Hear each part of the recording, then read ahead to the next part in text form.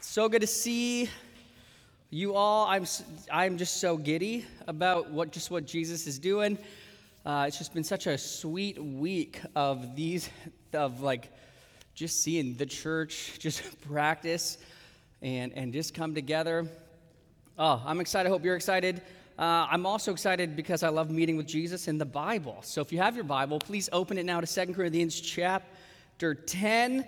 We're going to finish the chapters today. We're going to start in verse 12. Before we do that, though, let me just highlight a few things that are going to come up. One is tomorrow night and the next in the month of February. And the first is a baptism class. And so if you are a follower of Jesus, if he's your Savior, and you just found yourself loving and listening and worshiping him, but you haven't been baptized, you should probably do that, because that's one of the first things he calls you to do, to identify with him and others in the church. And so that class is tomorrow night. You can find all the information on the website. If you've just become a Christian in the last few days or weeks, baptism is just a really next step for you. So just come to the class. You can sign up there. Other thing I want to tell you about is our members class. So we have a members class.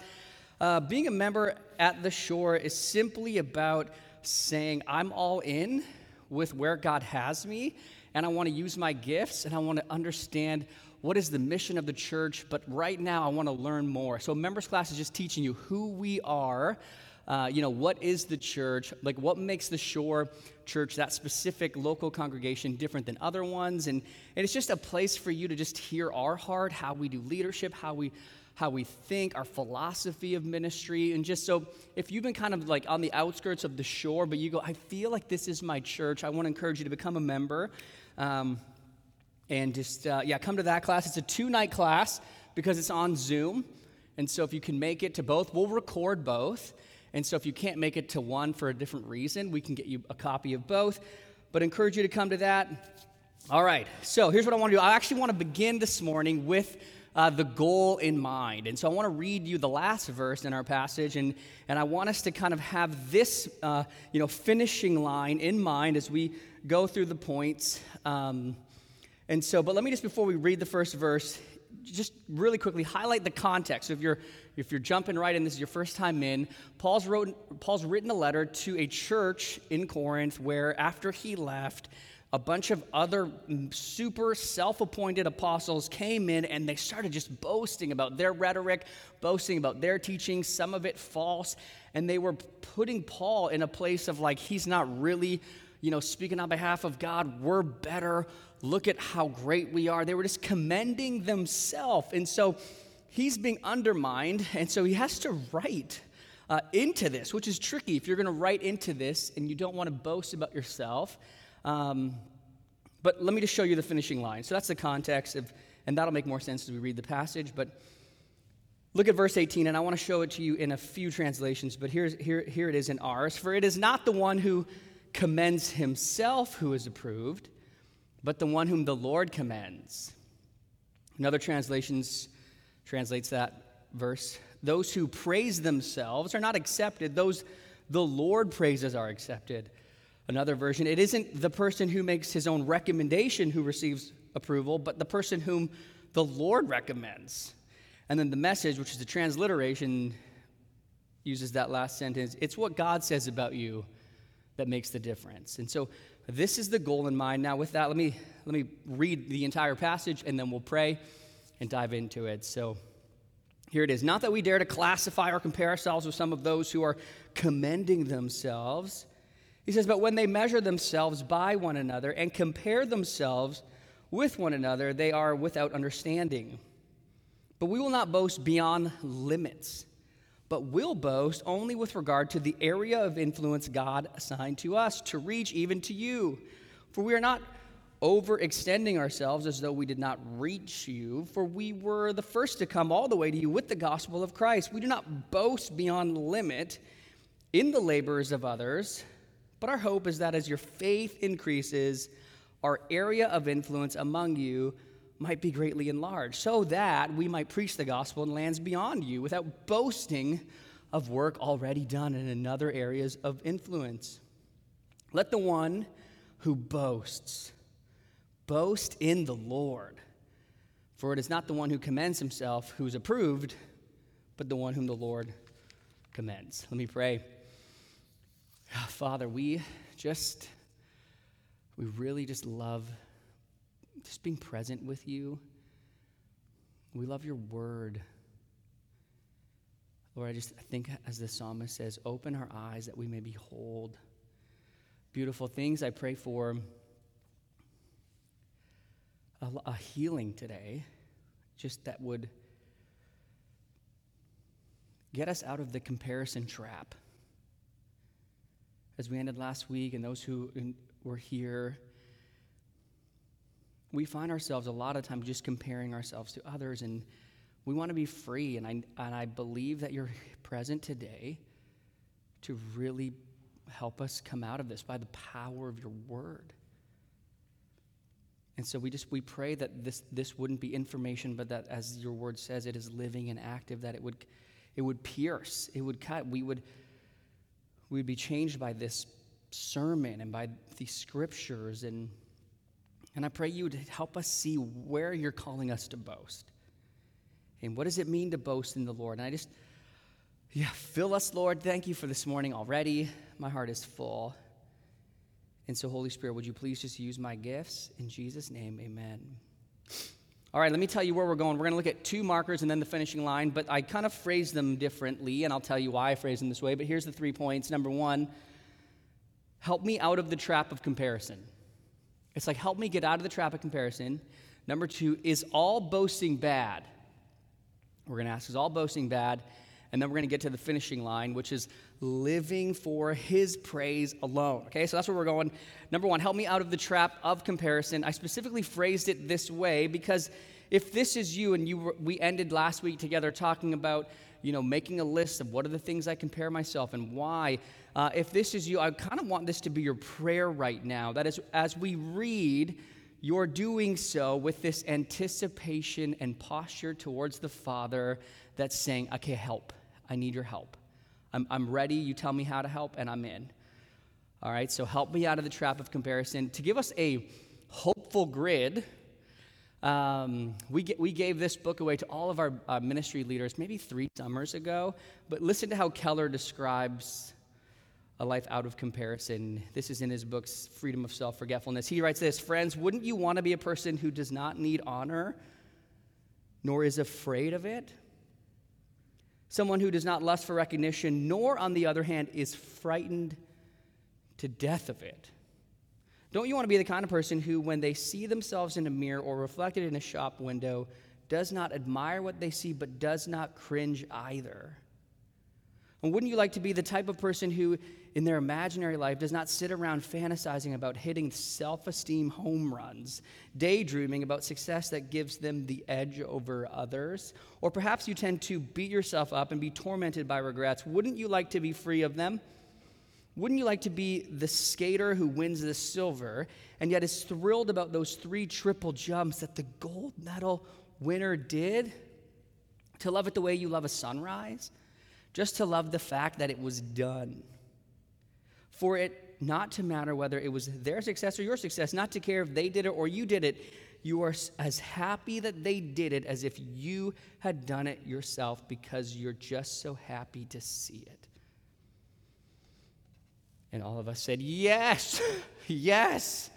So help me out of the trap of comparison. Well, one of the beautiful things about this book and this letter is that Paul has been pulling the thread of the gospel throughout.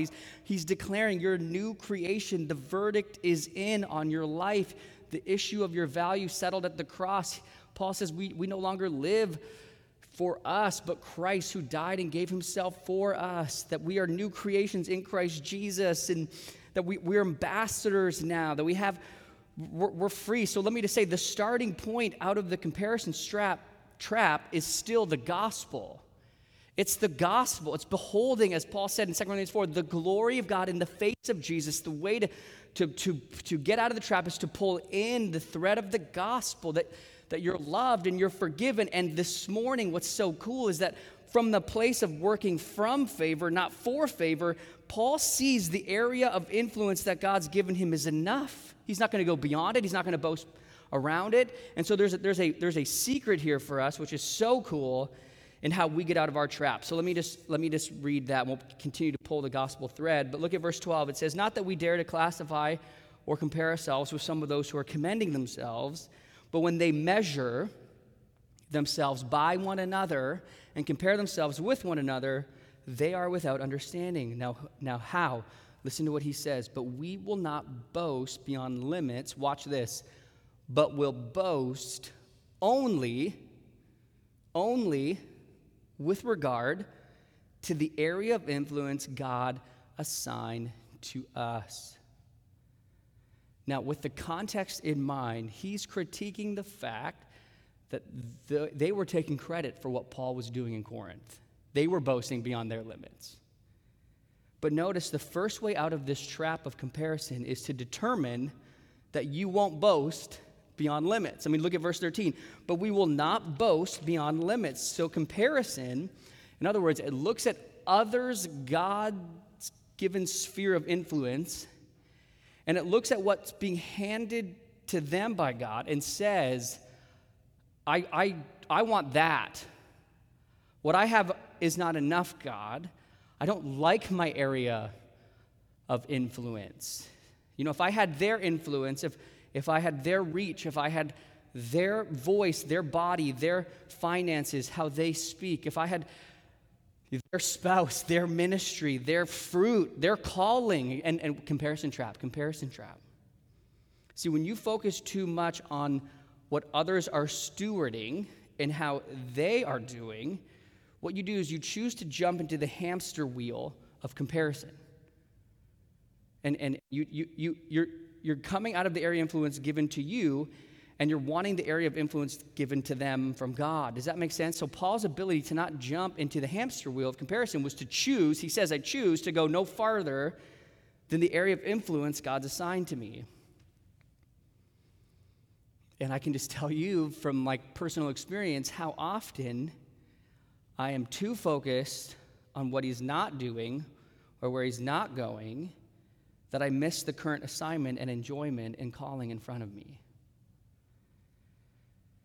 Okay, I really want us to see this. So look with me again. We're going to go a little slower, and I don't want to escape from this point. "But we will not boast." Look at this, verse 13 might be on the screen.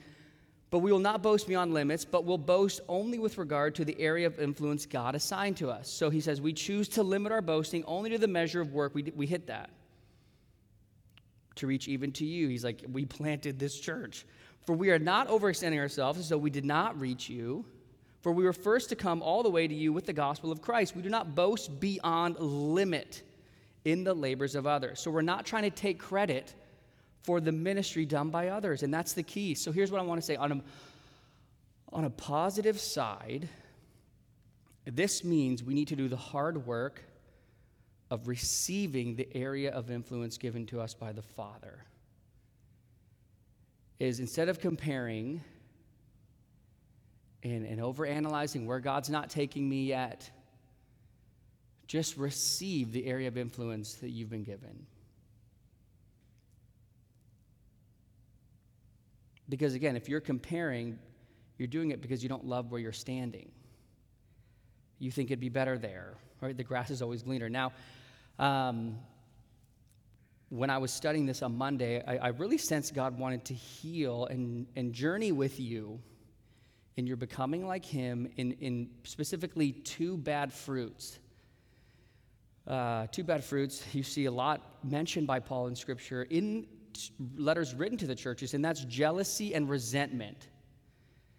So at root, you're being pushed into comparison from jealousy and resentment. So let me explain.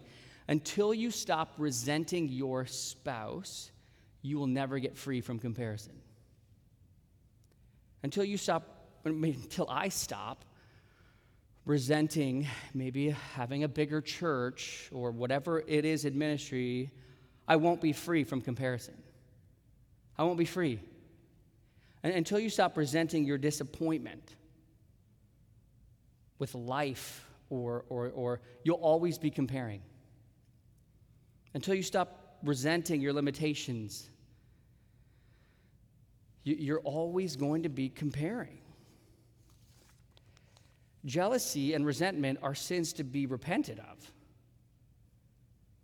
In James, we read this, but if you have bitter jealousy and selfish ambition in your hearts, what's the word? Do not boast. We're talking about boasting. Do not boast and be false to the truth. This is not wisdom that comes down from above, but is earthly, it's unspiritual, demonic. For where jealousy and selfish ambition exists, there will be disorder in every vile practice. So here's what I think. I believe Jesus is here today with a deep love, with no shame in his eyes, gentle and lowly. And he's saying to you, do you want to release resentment to me? Do you want to release that jealousy? And like he did with the man at the pool of Bethesda, he asked this question in John 5, do you want to be healed?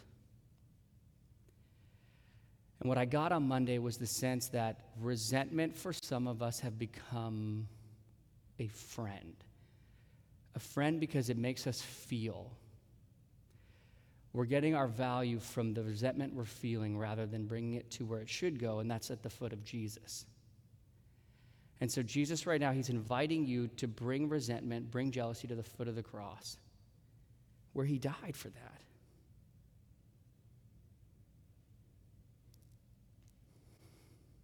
Now, what came to my mind on Monday is that for some of you, the resentment is really specific towards your mom. I don't know who this is for, but you compare yourself to others, and the reason you do is because you're rebelling from a resentment from your mom. And you don't need to hold on to that. You don't have to.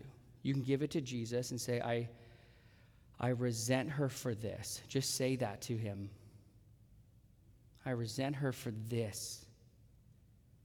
And I'm now going to surrender that to you and just ask the Father to come and heal that. And he loves you, dear daughter. He loves you, dear son. Oh, Father, help us out of the trap of comparison. Listen, the choice is yours. If you want, you can stay where Paul's accusers are. But you only have two options if you're going to stay there. Number one, you're going to look at other people, and you're going to see, wow, they're more accomplished, or they're greater in this, and you'll resent them. You'll resent them at work. You'll resent them in your family. You'll resent them in your ministry. You'll resent them. Or you will feel really, really good that you're better than them because you're like, wow, look at what I've done compared to my sibling, and look at what I've done compared to, and all you're doing is you're just on the hamster wheel. And guess who gets commendation on the hamster wheel? Someone other than God. And the finishing line is that your commendation is already settled at the cross, but the commendation for a life lived for God has to come from God. You know? So if you're still looking for the verdict, just get to the cross because it's there. And if you're still working for favor and not from favor, and for acceptance, not from acceptance, you just got to go back to the gospel.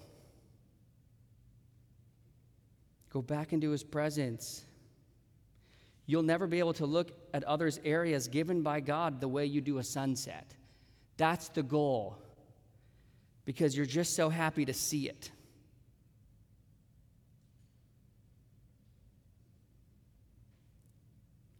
Okay, so when do we boast? If that's, the first one, like help me out of the trap of comparison. And by the way, that's a journey. But it begins at the cross. But so what is all number two, is all boasting bad? Is all boasting bad? Verse 15, we do not boast beyond limit in the labors of others, but our hope is that as your faith increases, our area of influence among you may be greatly enlarged. Let me read that verse again. I think I felt like I just went too fast, that some of that first point just needed to sit. So let me take a drink, and then we'll read it again.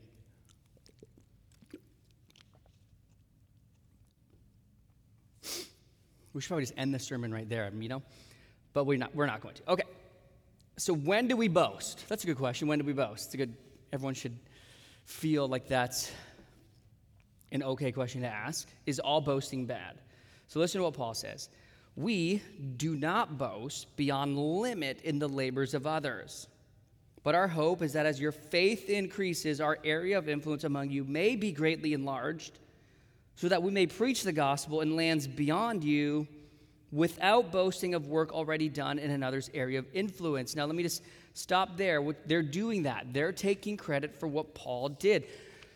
D.A. Carson, he aptly says, little men can be dangerous, especially when they position themselves in such a way as to capture some stolen glory from great men. Let me ask you this. Have you ever taken credit for someone else's work in a ministry or in someone else's progress in a disciple's life or a friend's godliness, or were you just it really wasn't you, but you kind of came in last minute and you were like, man, and you just began to bring that disciple not closer into Jesus' presence, but in you? If so, you can just repent of that, give that to God, you're forgiven. But vice versa, have you ever experienced that? And this is what he was going under, but I think for us, I want you to see the vision of Paul's heart. While they're obsessed about their gifts, while they're obsessed about, their reach and their progress, and look at what we've done to you, Corinthians church, he's like, man, I need to keep reaching the lost. I hope that the fruit that I preached here just keeps going, because I'm going for more of the unreached. I want to see more people meet Jesus. He almost says the same thing in Romans 15:20. It'll be on the screen. I'll skip down to verse 20. And thus I make it my ambition to preach the gospel, not where Christ has already been named, lest I build on someone else's foundation. But as it is written, those who have never been told of him will see, and those who've never heard will understand. If I could just pull this into 2021, our best estimate is that, anthropologists, I guess that's right, yeah. They have found global-wide, including, different kinds of people groups within even similar states in Africa and different places, there are about 11,000 people groups on planet Earth. So 2021, 11,000 people groups on planet Earth, over 6,500 are unreached. Meaning, right now, as we take a breath, there are 6,500 who don't have a community, a substantial church in their village, in their area, where they might not even meet a Christian. There might be a Christian in the area, but they might not meet them. And it's just a big deal. That the urgency of our Bible is the same urgency today. And I want to say, if you've ever had a reoccurring sense, I want to go to a specific country and bring the gospel to a specific people, that's the Father's heart. And I just don't waste that. Just go spend your life for the unreached people groups. So is all boasting bad? I haven't even answered the question, but is all boasting bad? Paul's answer will come a lot more even next week, the next 2 weeks. But for today, the answer is certainly no. Not all boasting is bad, so what's boasting is good? Well, if you're boasting in the Lord, that's good boasting. He's like, if you're bragging on Jesus, what he's like, that's really good. How loving and wonderful Jesus is, that's good boasting. That's worship. It's you're making him, the deficiency of him, the salvation he brings, the friendship you have, that's boasting. Now here's what's interesting. Paul, because the Old Testament is for today and it's fulfilled in the person of Jesus, he's actually quoting from a passage in the Old Testament from Jeremiah 9. Now I want to take us there because I want you to hear and feel the kind of boast from the Father. Because Paul, despite everyone feeling like, well, he's strong in person, he's got to call stuff out, he has such a shepherd's heart. And listen to the scripture he's quoting. So he says this, "Thus says the Lord, let not the wise man boast in his wisdom, Let not the mighty man boast in his might. Let not the rich man boast in his riches. But if you want to boast, but let him who boasts brag in this, that he understands and knows me, that I am the Lord who practices steadfast love, justice. That means making wrong things right, and righteousness in the earth. For in these things I delight, declares the Lord. I think by pulling in that Jeremiah passage, he's saying, man, remember what you encountered when I brought the gospel with you. You didn't just understand cognitively that Christ died and rose. He came into your life and you were made new. This word know, it means experience. Literally, if you look it up, it means experience knowing. It speaks of encounter, of intimacy.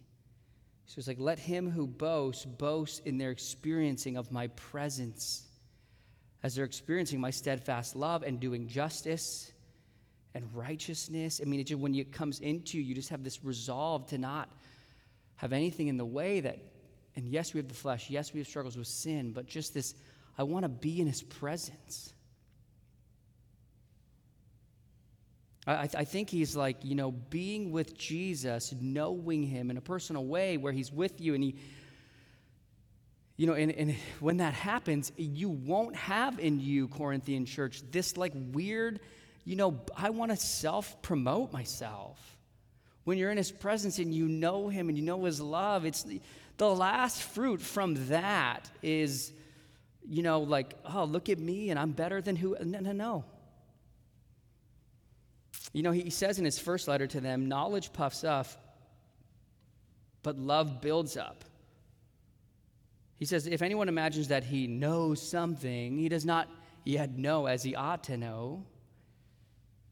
So how do you know? Look, verse 3, but if anyone loves God, he is known by God.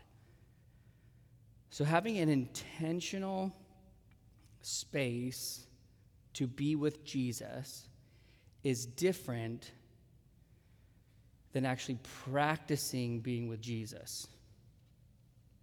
Having an intention is different than actually doing it. And I let me just say this. I think the hunger in many of us right now, especially when we're like more restrictions, that hunger in your soul is a hunger for community, and it's beautiful. And I think, oh man, I want to say a few things about that in a second, but it is a hunger within you for a training of intimacy. It's a hunger in you to not only just get time in the Word, but within this Word, meet with the person of Jesus. It's a call for us to experience a deeper love where you're not rushing through, but really going, how do I find the space to practice being with? I mean, if you think about it, how do you get intimacy with people? You go for long walks with them, and you pause and you put it in your calendar and you say, okay, we'll meet from 12 to 1. Where do you want to? We can Zoom. And now if you're here and you're listening and you're thinking, you know what, James? I hear that, I read that, I feel that, but I'm not going to do it. I'm not going to find real space in my week to practice being with Jesus. If you're just going to say it, because you might as well just say it if you're not going to do it. But I'm going to tell you the good news. The good news is Jesus waits patiently, ready. Like, he's not going anywhere. Jesus has made up his mind. He wants to be with us. So he'll be there. So that's the good news.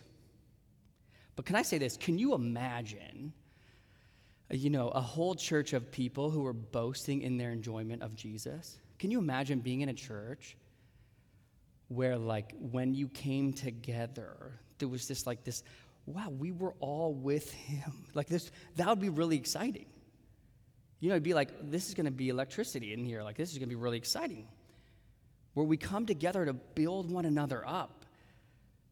Where the body life becomes this, this is, because let me say this, I encounter God, and this is true, and you'll know this is true when I finish the sentence. I encounter God as much and even more when I'm encountering his active grace and his presence flowing through you. Oh, yeah. I encounter God through you. When I'm with the elders, I encounter God. When I'm with my wife, we encounter God through one another. His love isn't just an individualistic YouTube, your Bible up the mountain sermon love. It is a community love. And we need one another. We have to remember every time we preach through any letter in Scripture, the letters are written to the church. This is an individual call. This is a community call, not an individual call. And I love that. You see this in this text where Paul says, and this is what I pray for us, that our faith increases so that our area of influence among the North Shore would be greatly enlarged. Amen. Okay, our third point will be really short because Paul just keeps going in this line of thinking. But here's the finish line. Are you living for his praise? Whose praise are you living for? Look at verse 18. For it is not the one who commends himself who is approved, but the one whom the Lord commends.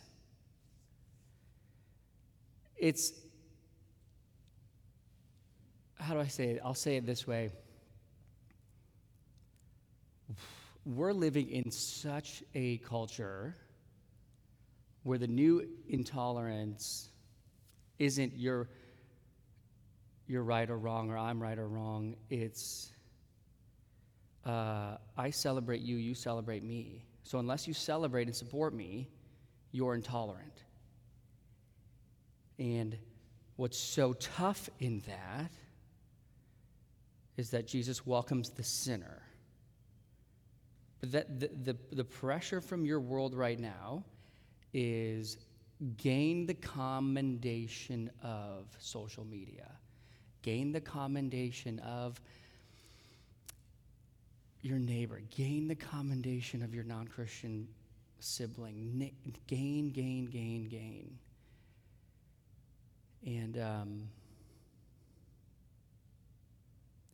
Jesus said, they will hate you because they hated me first. Not for being obnoxious. Jesus was the most loving truth in present. He was the most gentle, accepting person. But who did he ultimately live for? The Father. And as we live for the praise of the Father, we seek the commendation from the Father, and there will be things you will speak into with great love where the world will not commend you.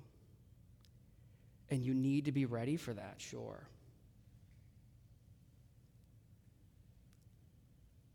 For it is not the one who commends himself who is approved, but the one whom the Lord commends. Let me ask you this question, and then we'll close here. Whose commendation is most thrilling in your soul? Whose well done actually lights you up the most? There's only one that counts.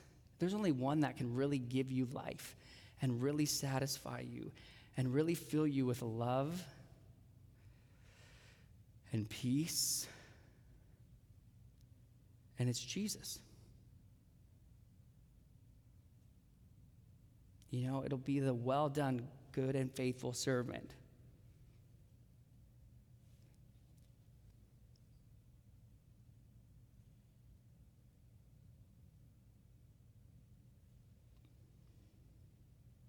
So as we close, and Band, you can come up. You guys can come up. I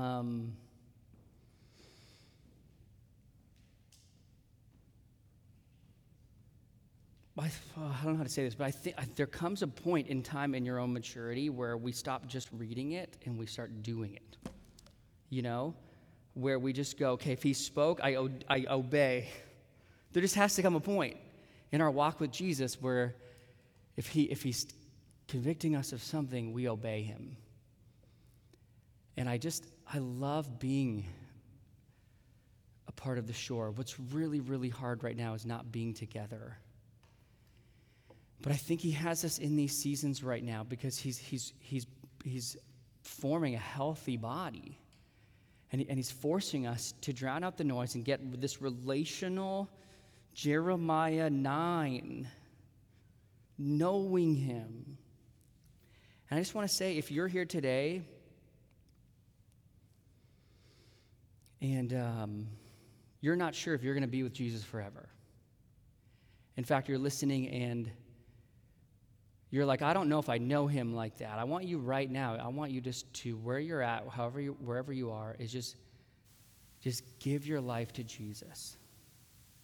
If you haven't given your life to Jesus, if you haven't asked him to forgive you of your sin and to come in and give you his new life, you can ask him right now. You can believe that he really did come and live the life you should have lived, that on the cross, he bore the penalty for your sin, and he rose to give you his new life.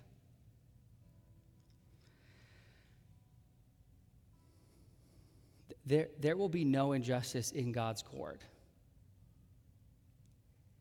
And our only ground for right standing before God and truly being free from comparison and guilt and alienation is Jesus Christ, grabbed a hold by faith.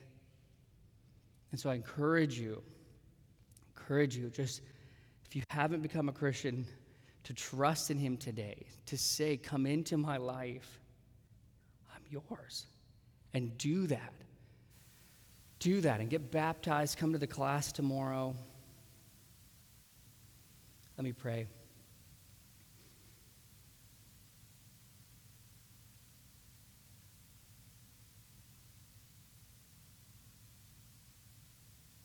Father, I thank you that you've given us texts like this where you invite us to examine, and it'll be more in the next few weeks, you invite us to examine our hearts. And not with like shame, not with any like where you're ready to slap our hands, but you're ready to just put your hand out and pull us into further intimacy with you. I just pray as you pull us up or out of that hamster wheel, we would just feel your embrace, we would feel your love, we would feel that we don't have any boast, and we don't want to boast in anything but in that we know you. Pray that knowing you would be the highest affection of our life. That being with you, the first commandment in Scripture to love the Lord your God with all your heart, soul, and mind would be the passion of the shore. And from that love, we would just love our neighbors. God, heal resentment this morning. Heal it. In Jesus' name. Heal jealousy in Jesus' name. God, help us to carry it to the cross and repent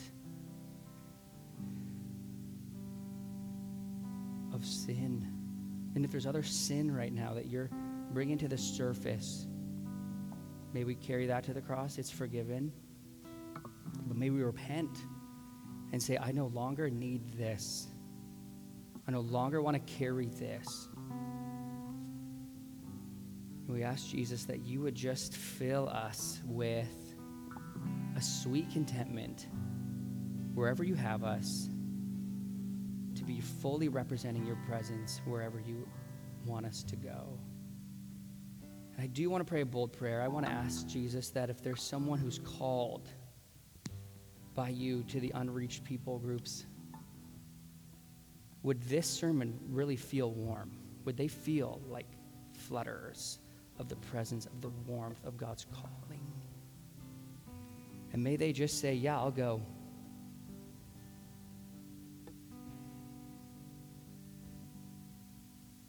In Jesus' name, amen.